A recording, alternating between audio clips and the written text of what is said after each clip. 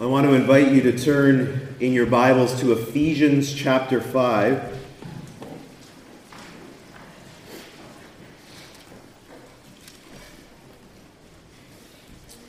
Ephesians chapter 5. Before I get there, next week we're going to begin the book of the minor prophet Habakkuk, which I'm very excited to do. But I've reflected a lot about these last 2 years, and I wanted to preach 2 sermons based upon my reflections. 2 ideas that I really believe the church needs to hear. So the first, of course, was last week in thinking about our own mortality, our own deaths. These last 2 years, in my opinion, has exposed how wrong our thinking is when it comes to death, or our lack of thinking about death.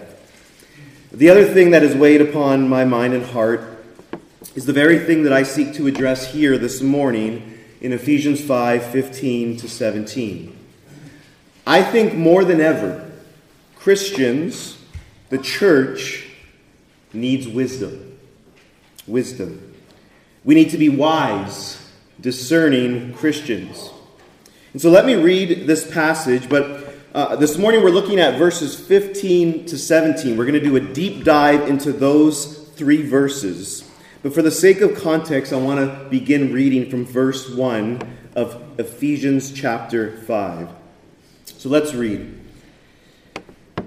Therefore, be imitators of God as beloved children, and walk in love as Christ loved us and gave himself up for us, a fragrant offering and sacrifice to God. But sexual immorality and all impurity or covetousness must not even be named among you, as is proper among the saints. Let there be no filthiness, nor foolish talk, nor crude joking, which are out of place, but instead let there be thanksgiving. For you may be sure of this, that everyone who is sexually immoral or impure, or who is covetous, that is, an idolater, has no inheritance in the kingdom of Christ and God. Let no one deceive you with empty words. For because of these things, the wrath of God comes upon the sons of disobedience. Therefore, do not become partners with them, for at one time you were darkness, but now you are light in the Lord. Walk as children of light, for the fruit of light is found in all that is good and right and true.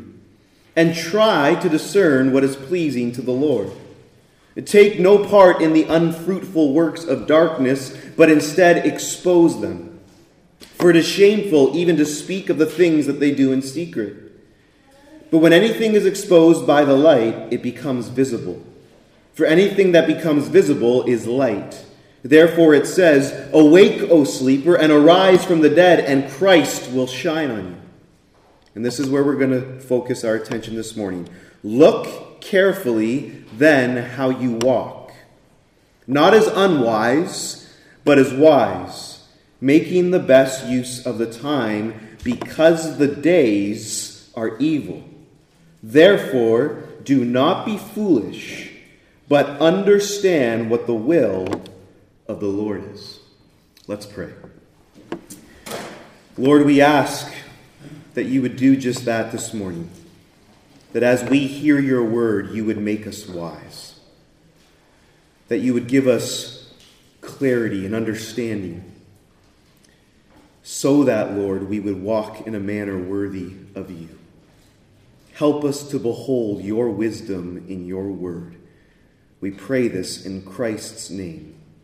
Amen. So as you can see, the Apostle Paul, in chapter 5, is focusing on the Christian's way of life. He's already established the gospel and our salvation in Ephesians 1 to 3, the effects of the gospel. The gospel has redeemed us, and the gospel has created a new humanity made up of both Jew and Gentile. He's broken down the hostility between these 2 groups. That's the focus of Ephesians 1 all the way through to chapter 3.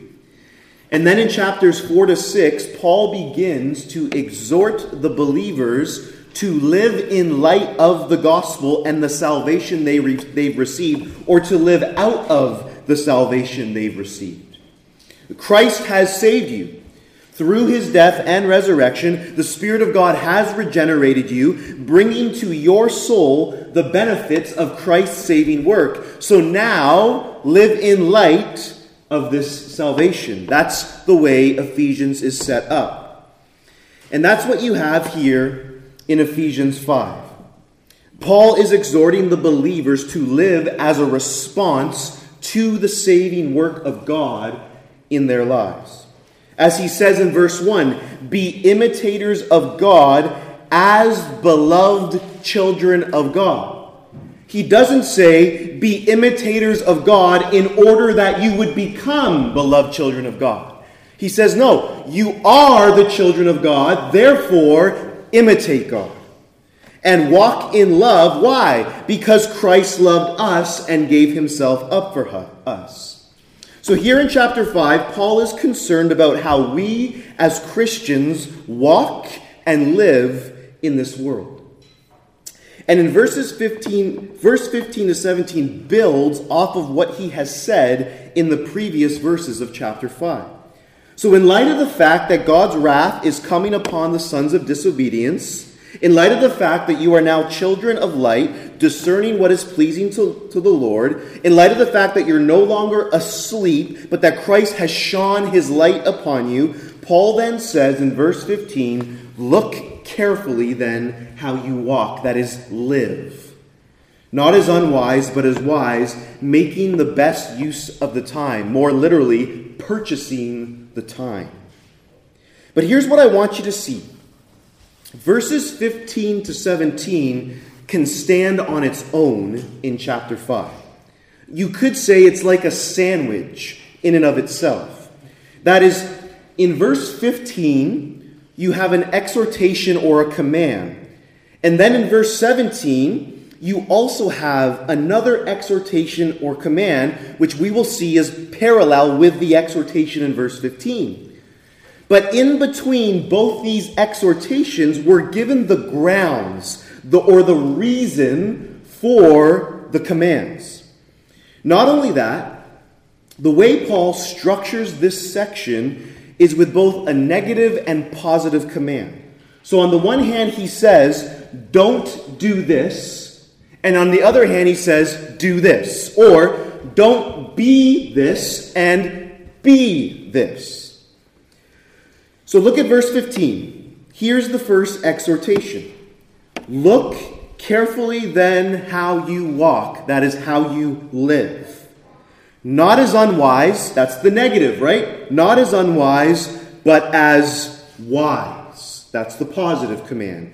Making the best use of the time. Redeeming the time. I'm not going to focus a whole lot on that phrase, but that's the idea, is that you are to redeem the time that God has given you. So, the command is, look carefully then how you walk, not as wise, negative, but as wise, positive. And then he gives the reason or the grounds for this exhortation. Look at the end of verse 16. Why? Why ought you to look carefully how you walk, not as unwise, but as wise? Why ought you be concerned about that? Because the days are evil. Watch how you live, not as unwise, but as wise, redeeming the time for this reason, because you're living in evil days.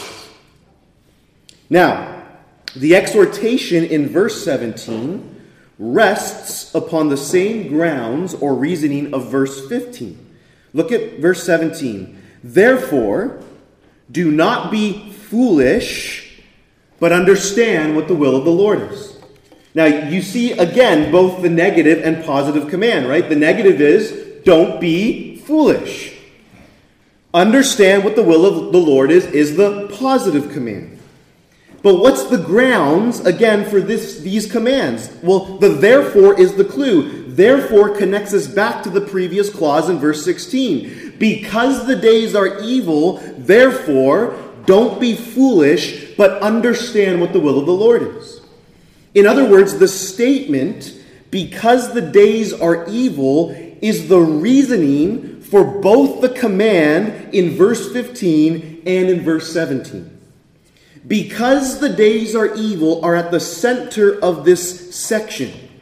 It's the justification for Paul's exhortation.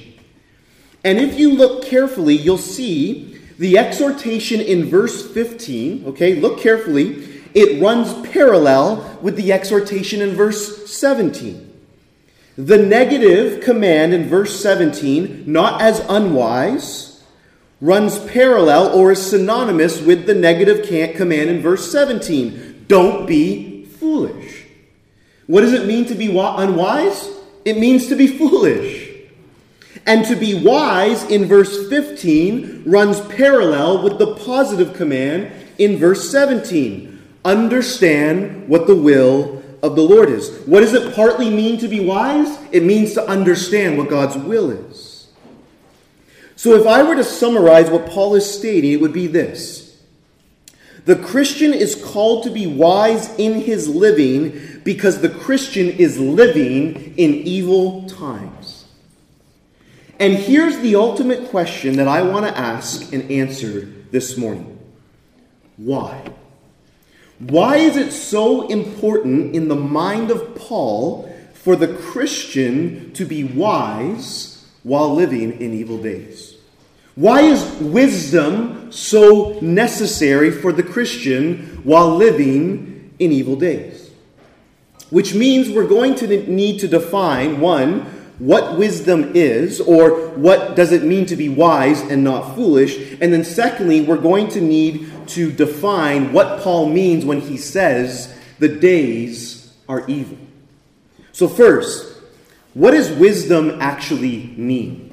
Or what does it mean to be wise and not foolish? Wisdom is actually quite difficult to define. But verse 15 and 17 gives us some clues so that we can get a good idea of what wisdom is. In verse 15, Paul begins by saying, look carefully then how you walk. Look carefully then how you walk, and then he adds, not as unwise, but as wise. In other words, to be wise is to be, in some sense, someone who looks carefully at how they live. The wise person observes her life. She examines how she's living. She seeks to watch her life closely. She's thoughtful with how she lives, how she uses her time, her money, what she says, when she speaks, and when she doesn't speak. She's discerning her life and the situation she's in. She's not just reactionary and passive, but she's intentional and thoughtful and discerning in her living. Listen, it's impossible as a Christian to grow in holiness and sanctification, to become more like Jesus by being passive and reactionary. Too many Christians just let things happen to them, rather than being thoughtful and developing proper habits that would cause one to live a life that honors Jesus, a wise life. You see, Paul's saying here that the wise Christian is a person who opens the eyes of her mind to see and examine how she is living before the Lord, and then acts accordingly. The other clue is in verse 17, where Paul says, understand what the will of the Lord is. Remember that verse 15 is parallel with verse 17, right? Don't be wise, verse 15. Don't be foolish, verse 17. Be wise, verse 15. Understand what the will of the Lord is, verse 17. So a part of what it means to be wise is to understand God's will. Which means, in an ultimate sense, an unbeliever in the eyes of God cannot be wise. Now I want to be clear. There is such a thing as worldly wisdom. Even the Apostle Paul articulates this in his letters. Unbelievers can have a worldly wisdom that in a given situation they can be discerning and make responsible choices. They are still made in the image of God, and they are still able to reason and think, even if every faculty has been corrupted by the fall. There's still common grace. So in one sense, they can have a worldly wisdom, but they cannot ultimately be wise in the eyes of God because they do not acknowledge God nor understand his will. Think about what Proverbs 9:10 says. The fear of the Lord is the beginning of wisdom, and the knowledge of the Holy One is insight. Which means if you don't fear God, if you don't know God, you do not have even the beginning of wisdom.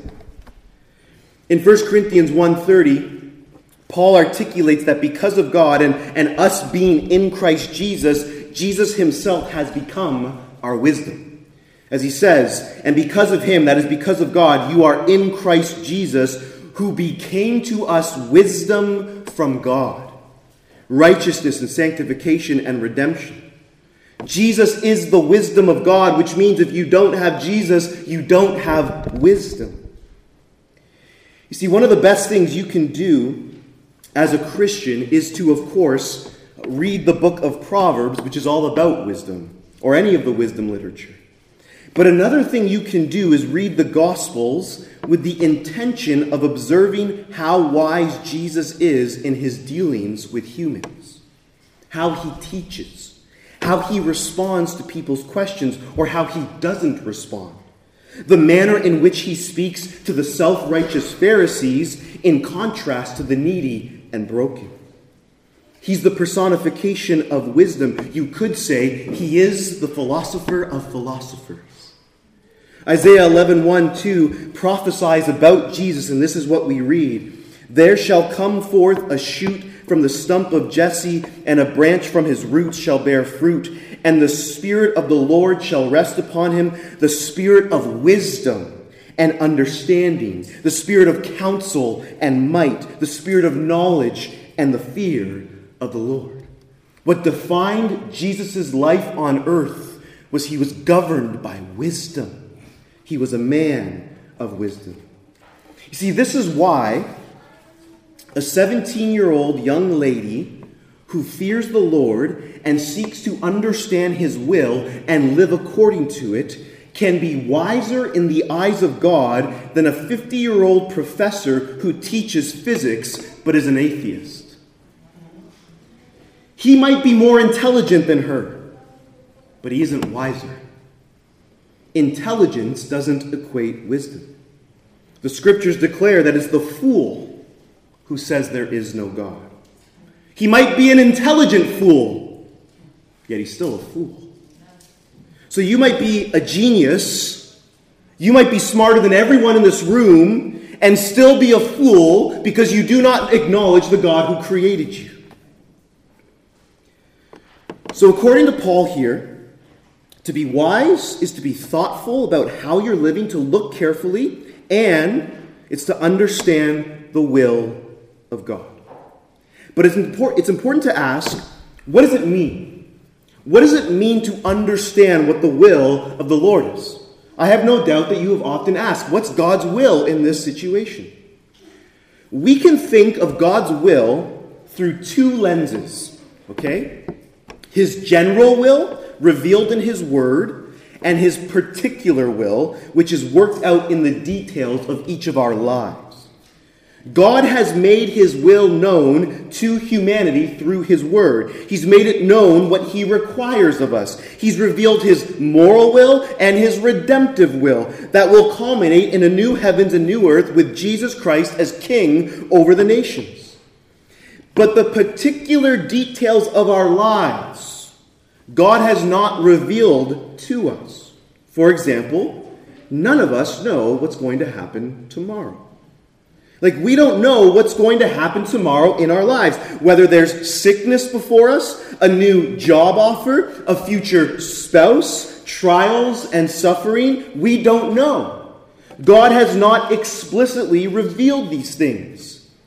But the more we come to understand God's will in his book, the more we will have principles to navigate the particular details of our lives so that we may be wise in the everyday working out of our lives. Do you see? Let me illustrate this. Let's say you're coming to Royal York Baptist Church, you're a member here, and you're working a job that allows you to make $85,000 a year. You've grown roots here in Toronto, and RYBC has been vital for your spiritual nourishment and the spiritual nourishment of your family. But you all of a sudden get a job offer in which you will be making $150,000 a year. It's a major pay raise. But this job will require you to move to an area where there are literally no churches except a United Church, which is a heretical church. I mean, you can be an atheist pastor in the United Church, okay? So what do you do? What do you do as a Christian? You don't want to leave your church family, but this job is going to allow you to make more money, have a more secure and comfortable life. What do? Well, God has not verbally spoken into your specific situation, but he has, in his revealed will, given you principles on how to wisely discern what you should do. So you decide, I need to speak to Pastor Peter because he's a fountain of wisdom with all of his experience. And yeah, that's a joke. And you ask me, what should I do in this scenario? What's the will of the Lord? Here's how I would respond to you. Well, Bob, you're all Bobs, okay? I can't declare to you explicitly what the will of God is in this situation. But I can give you some principles that I think will make this clear. We know God expects his people to not neglect the assembly of believers, right, Bob? Yeah. We know the scriptures speak regularly about the importance of being in fellowship with other Christians and to be a part of a local, healthy, gospel-preaching church. And if you take this job, Bob, it would seem that you would not have that. You would not have a church community for you really to grow and live out the Christian faith. Now, on the other hand, if you go, you'll make a lot more money. And there's nothing outright sinful with making more money or making lots of money. In fact, if you make more money, you can send more money towards missions. But there is warning in Scripture about the deceitfulness of riches. There is warning, Bob, in the Scriptures about how hard it is for a rich man to enter the kingdom of God. Jesus tells us, what is it profit a man to gain the whole world but forfeit his soul? And so here's what I would say to you, Bob. In God's economy and in his revealed will, it's very clear he's far more concerned about your spiritual well-being than he is about your financial security. And because of that, I don't think it would be wise nor God's will for you to take this job simply because you'll make more money. Do you see what I've done for Bob there? I've helped him think through his particular situation through the principles of God's revealed will in his word. Now, if Bob has this job offer and it was in an area with lots of churches and there were lots of healthy gospel preaching churches, I would probably advise him very differently. Or if he was going there with the intentions of planting a church, I would advise him differently. I probably wouldn't say, for example, you should absolutely go, but knowing that he will still have a solid church if he takes the job really gives, I think, a lot more freedom and liberty to do so. Do you see? So that's what it means to understand the will of the Lord. We need to immerse ourselves in God's word and understand his principles and his promises and think through our particular situations according to his word. And this, of course, is related to what it means to be wise and not foolish. The foolish man doesn't remotely think about what God values and what his will is. So here's a general basic definition from a Bible dictionary that I think sums up well what I have tried to say here about what it means to be wise. Wisdom is having knowledge of what is true or right, coupled with the ability to make a just judgment or perform a just action. It's to look carefully at one's life and to discern and understand God's will and then to act accordingly. You see, the wise man is not governed fundamentally by his feelings, his base instinct, or his impulses. As Lloyd Jones states, a wise man is thus not governed by excitement or zeal or enthusiasm or impatience, but always by his knowledge of and his desire to serve and to be governed and controlled by the truth of God as it is in Christ Jesus our Lord. Now, if that's what it means to be wise, then you can see what it means to be foolish. The foolish person rushes into a situation without looking carefully. The foolish person is governed by his impulses and his base instincts. The foolish are always impatient. The foolish person is often governed by zeal without knowledge. You see, zeal is often praised in our culture, especially in our Christian culture. But if zeal is not grounded in wisdom, it's one of the most dangerous and destructive things. I was once a part of a church, I would say, that often fell prey to people's zeal. That is, often what determined whether or not someone was a solid Christian was their visible zeal. They were always passionate and excited. Yet many of those people I can testify who were visibly zealous are no longer following the Lord. And here's why. They had a whole lot of zeal, but very little knowledge and wisdom. You see, if you think, oh, Pastor Peter's so godly because he's so passionate in the pulpit, that's just my personality. That has nothing to do with my character. So that's what it means to be wise and not foolish, here in verse 15 to 17. It's discernment. It's looking carefully. It's seeking to understand what God's will is and then to act accordingly. Secondly, we need to ask, what does Paul mean by because the days are evil? Because the days are evil. He wants us as Christians to be wise and not foolish because we're living in evil days. Which means understanding what he means by evil days will help us understand why wisdom is so important in the Christian life. See, one of the things that's so fascinating about this passage is what Paul doesn't say. What he doesn't say. What's the opposite of evil? Good, right? So you would think, logically speaking, that Paul would have said here instead, look carefully then how you walk, not as evil, but as good, because the days are evil. Therefore, don't be evil, but do the will of the Lord. But he doesn't say that. He doesn't say that because the days are evil, be good. Though that is true, you ought to be good. He says, be wise. Be wise. He doesn't say, do the will of the Lord. He says, understand the will of the Lord. Why? Why? Well, I think this exhortation gives us a clue into what the days are evil means. There are clues in the book of Ephesians, and then there are clues in the rest of scriptures that will help us understand what the days are evil means and why then Paul exhorts us to be wise. So jump over 3 chapters to Ephesians chapter 2, verses 1 to 2. This will give us a clue on what the days of evil means. Chapter 2, verses 1 to 2. And you were dead in the trespasses and sins, so he's talking to the believers, in which you once walked, following the course of this world. Now look at this. Following the prince of the power of the air, that is Satan. The spirit that is now. Do you see that? That word now? That's present. That's a temporal word. That connects to the days are evil. That spirit, Satan, is now at work in the sons of disobedience. So here's one clue about what it means that the days are evil.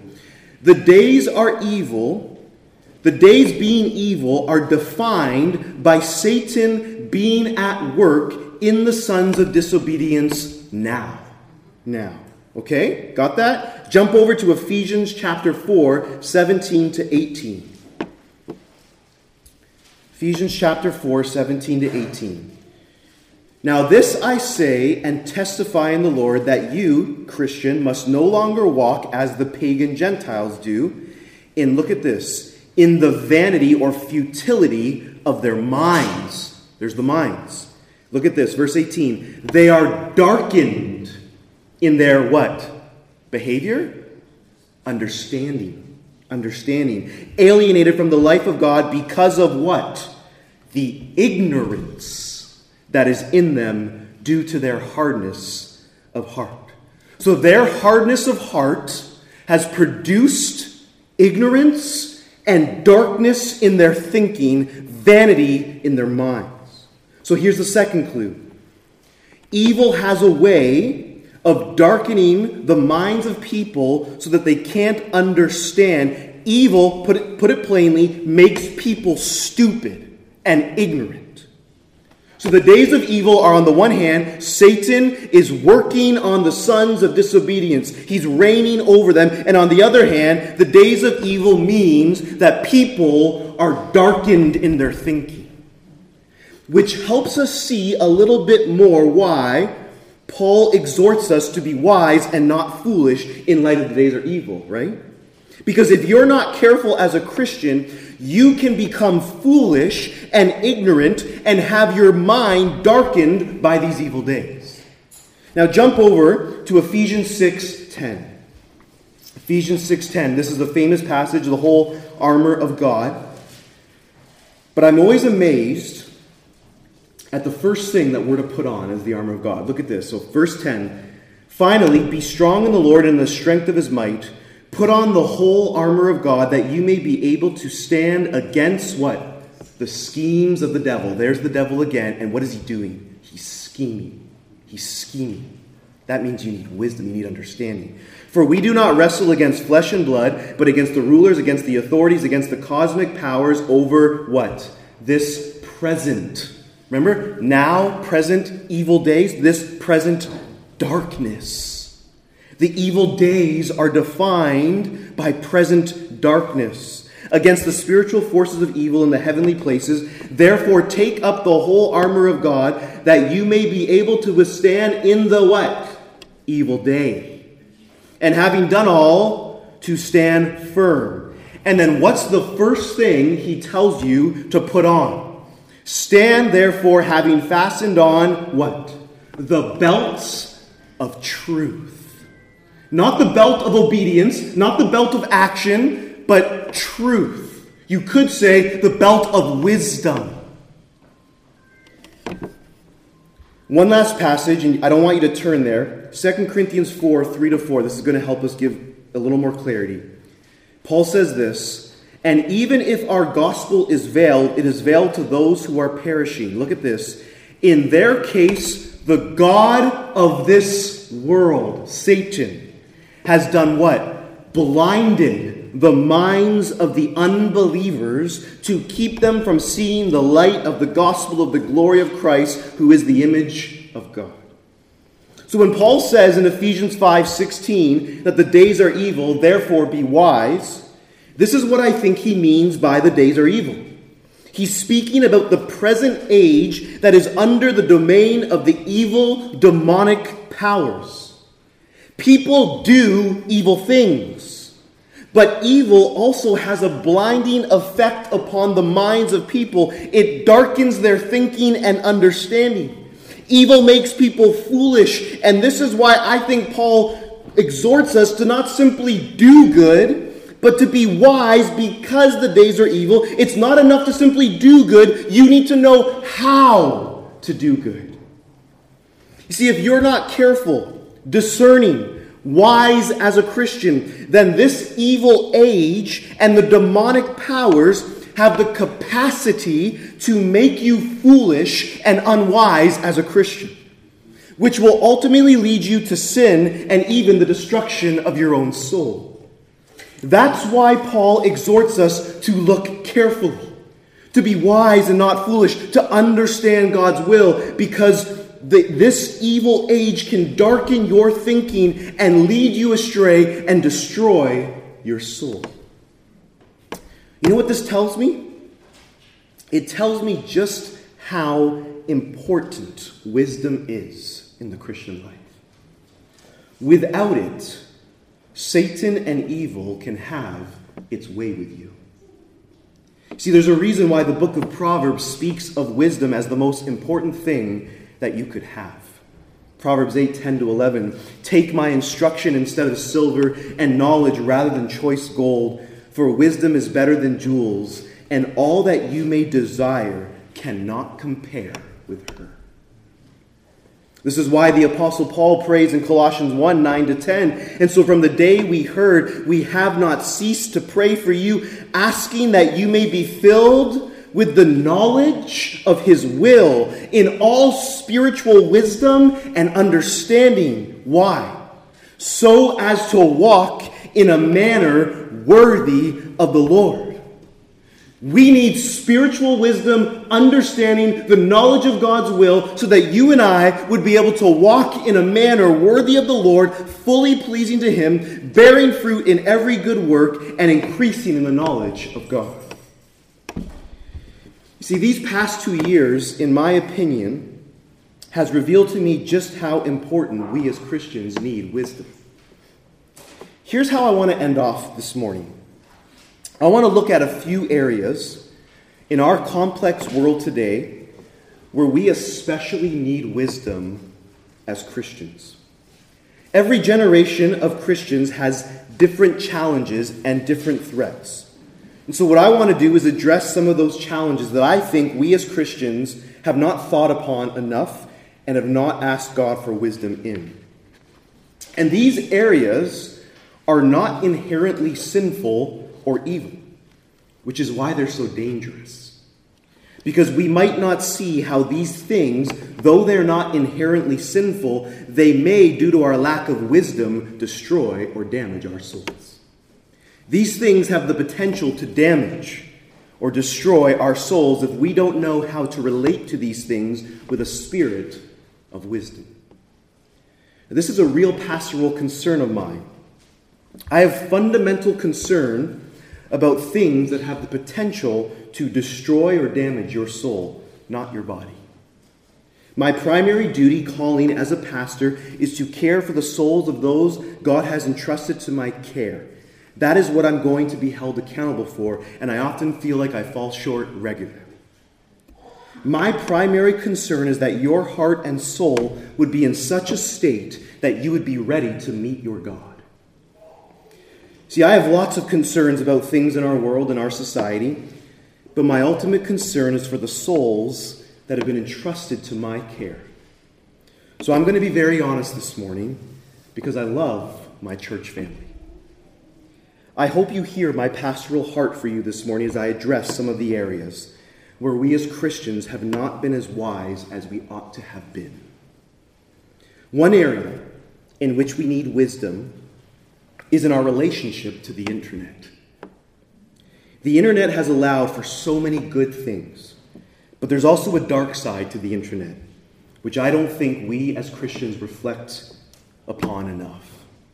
The internet has allowed us to have more information at our fingertips than ever before in human history. And because of this, there are some incredible benefits to this. But there are also some real dangers, and I've seen some of these dangers play out over the last 2 years. What am I talking about? Well, the internet has allowed people to think they know more than they actually do. The internet has allowed people, Christians as well, to have their own echo chambers, where they can find anything on the internet that supports their already held positions. The internet has caused people to believe anything they read regarding current events so long as it supports their already believed narrative. And I have seen this often even with Christians. If all you ever read is internet sources that support your views, understand this. That is not wisdom. It is foolish. Here are some important questions for you to think about when you engage with the internet, especially with current events. How do you know? How do you know what you're reading on the internet is actually a reliable source? How do you know? What are the categories by which you discern what you are reading on the internet is actually reliable? Is it because it's liberal or conservative? You see, if you determine something to be reliable and trustworthy simply because it affirms the narrative you believe, then I think you're acting foolishly. Not only that, anything you read on the internet, especially speaking to current events, should always be read with a level of criticism, skepticism, and even doubt.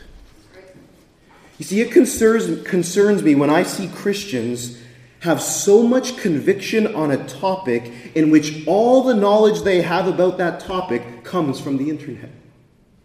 It concerns me when I see Christians have stronger convictions about current events that they've read about on the internet than they do in regards to God's truth revealed in the scriptures, or at least they seem more passionate about it. Over these last 2 years, I have read a ton of articles in relation to COVID, and I have opinions on the matter. But if you asked me, Peter, are you certain about those opinions? I would say to you, absolutely not. Because everything I've read has come from sources in which I don't know the trustworthiness of the individual. I don't know their motives. See, I have no doubt that I have been deceived and misled several times over the past 2 years. And if you don't think you have been, you're deceiving yourself. And the reason I believe this to be so dangerous to Christians is because it can cause Christians to have their minds dominated, governed by things that in light of eternity don't have a whole ton of significance. It can cause Christians to think they are far more knowledgeable than they actually are on a topic. You could read 1,000 articles for why COVID vaccines are reliable, and you could read 1,000 for why they're not. And you're still not an expert on that topic.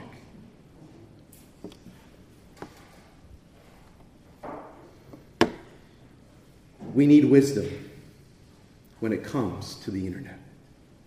Secondly, we need wisdom as Christians when it comes to our use of something connected to the internet, our social media platforms. No generation before this has had this kind of platform to engage with so many people at one time. See, I do believe there is a way to use social media wisely, but sadly, quite often social media is toxic and Christians add to this toxicity. To see how Christians engage with each other on social media is beyond disturbing at times.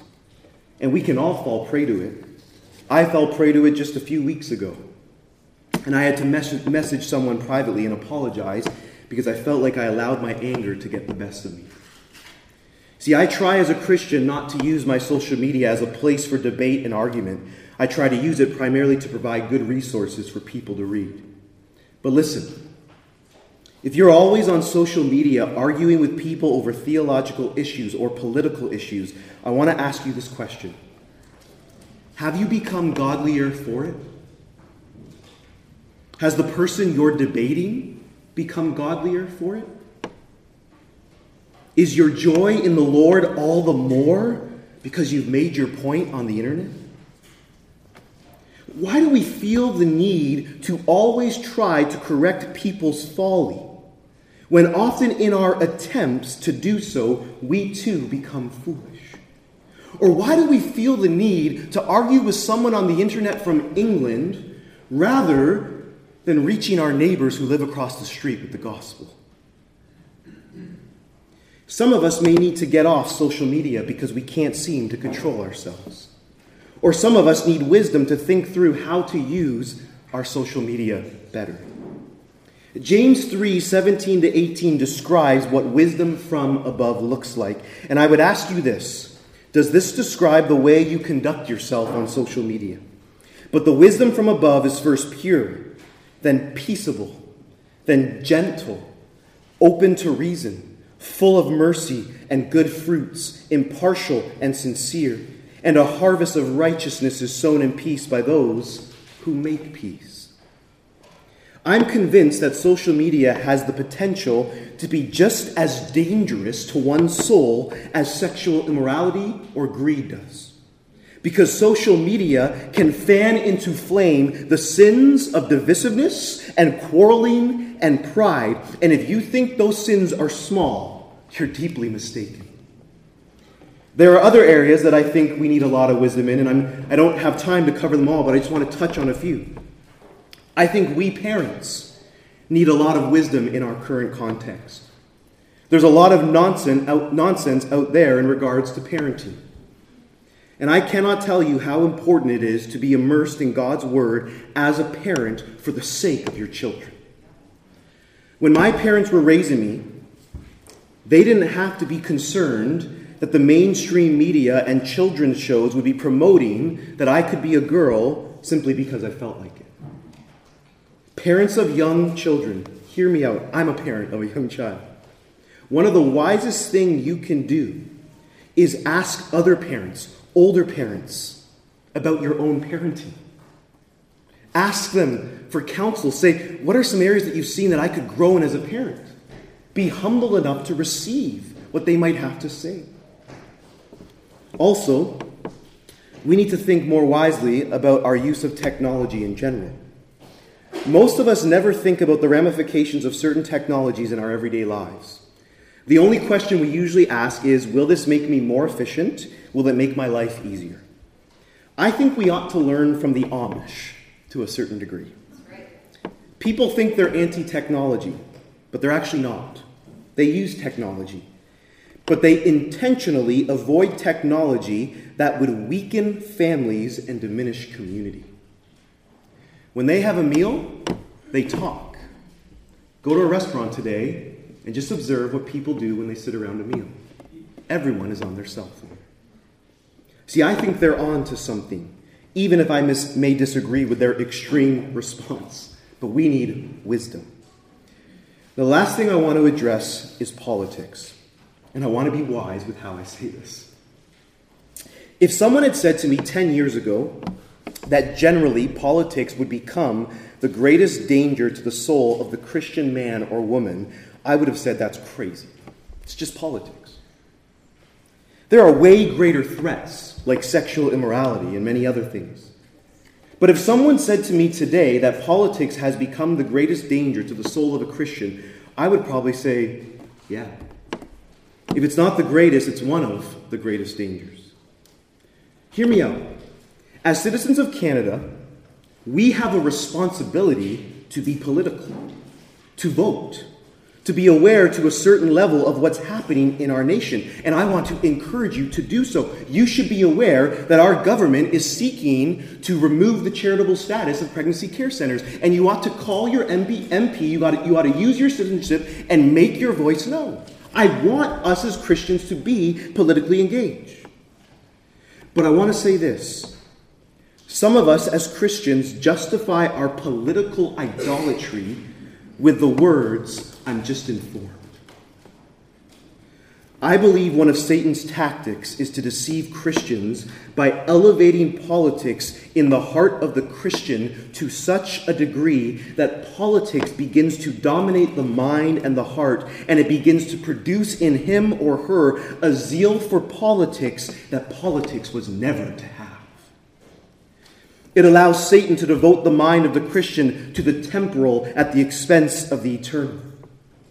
See, if politics consumes you, if it makes you angry as a person, and yet you continue to consume it, I would suggest to you, you're not living wisely. Now, I'm not suggesting that there's not moments to be angry in light of politics.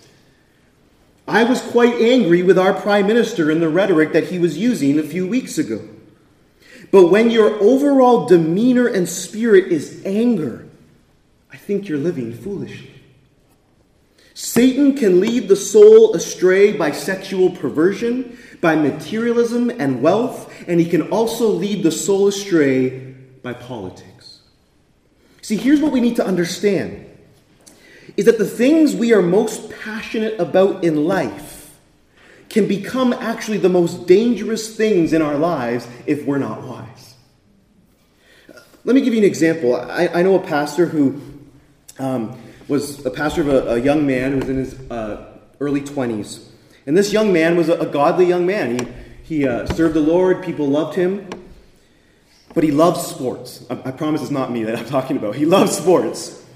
And for some reason, when he would get on the field or on the rink or on the basketball court, he would become toxic. He would fight all the time.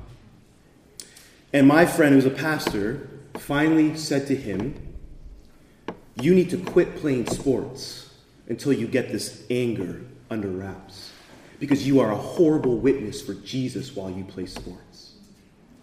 And this young man could have dismissed it. He could have said, "It's just sports. That's what we often do." But he heard his words, and he quit sports until he figured out his anger. A few weeks ago, I was playing hockey with my team. I've been a part of a team for 2 years now. And we were losing, and I was frustrated. And I was getting hacked a lot, as I often do when I play, and the refs weren't calling it. So there was about 5 minutes left, and we were losing 2-1, and I made a move on the defender and deked out the goalie, and last minute a player came and hacked my arm, and the ref didn't call it. And I let my anger get the best of me, and I took my stick and cross-checked the guy in the chest. Wasn't my godliest moment. I got kicked out of the game with 5 minutes left, and I had to go mope in the dressing room. But you know what's interesting? After the game, one of my teammates, they know I'm a pastor, they know I'm a Christian, he said to me, so he's seen me play with him for 2 years, he said to me, "Now I know you can get angry." And you know what it made me realize? Is my teammates are watching me. They're watching me because they know I'm a pastor and I'm a Christian, and they're examining whether or not I live up to what I believe. I apologized to my team when they came in, and I said, "Guys, I'm sorry, I let my ego get the best of me, and I wasn't able to help you down the end." And of course, these guys are characters, so they're like, "Oh, we love what you did." And I said, No, I let my ego get the best of me. But here's the point. The world is watching us. You might not think your neighbors are watching you. You might not think your coworkers are watching you. You might not think your friends are watching you, but they are. And if they see Christians fighting and bickering over politics, it will damage our gospel witness to the world. It has damaged our gospel witness. Now, some of you may be saying, "Peter, how do I actually grow in wisdom then?" Well, let me give you 3 ideas really quickly. This is not sufficient, but it's a place to start. The first is this, and this is going back to the basics. Pray for it. Pray for it. James 1:5 says, "If any of you lacks wisdom, let him ask God, who gives generously to all without reproach, and it will be given him." Every time I meet with the leadership team once a month on Thursday night and we pray at the beginning, I always ask that God would guide us and lead us and give us wisdom as we think about what it means to follow the Lord here at Royal. Ask God for wisdom. The wisdom that we need comes from above. Therefore, we need to seek God for it. And hear this. He is infinite in wisdom. He has lots to give. Secondly, immerse yourself in God's word. There's no shortcut to becoming holy and sanctified. And there's no shortcut to becoming wise. But the more one commits himself, herself, to meditating upon the scriptures, the more one has the potential to grow in wisdom. 2 Timothy 3:14-17 says this, Paul speaking to young Timothy, "But as for you, continue in what you have learned and have firmly believed, knowing from whom you learned it, and how from childhood you have been acquainted with the sacred writings, which are able to make you wise for salvation through faith in Jesus Christ. All scripture is breathed out by God and profitable for teaching, for reproof, for correction, and for training in righteousness, that the man of God may be complete, equipped for every good work." Immerse yourself in the scriptures. Thirdly, intentionally Be around wise people and be willing to receive advice. That also means avoid foolish people. It's way easier to pull someone off of a chair than to pull someone up onto a chair. If you're around fools, you will become foolish. Intentionally be around wise people and willing to receive advice.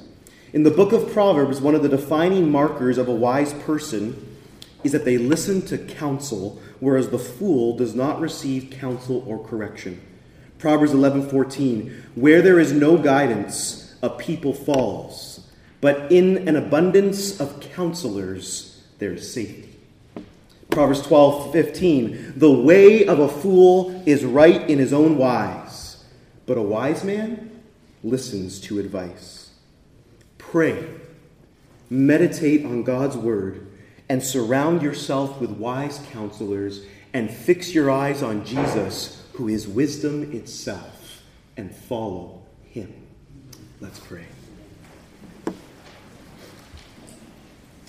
Father, we simply ask that you would make us wise as individuals and as a church, and that you would lead us and guide us no matter what lays before us in the days ahead. We pray this in Jesus' name. Amen.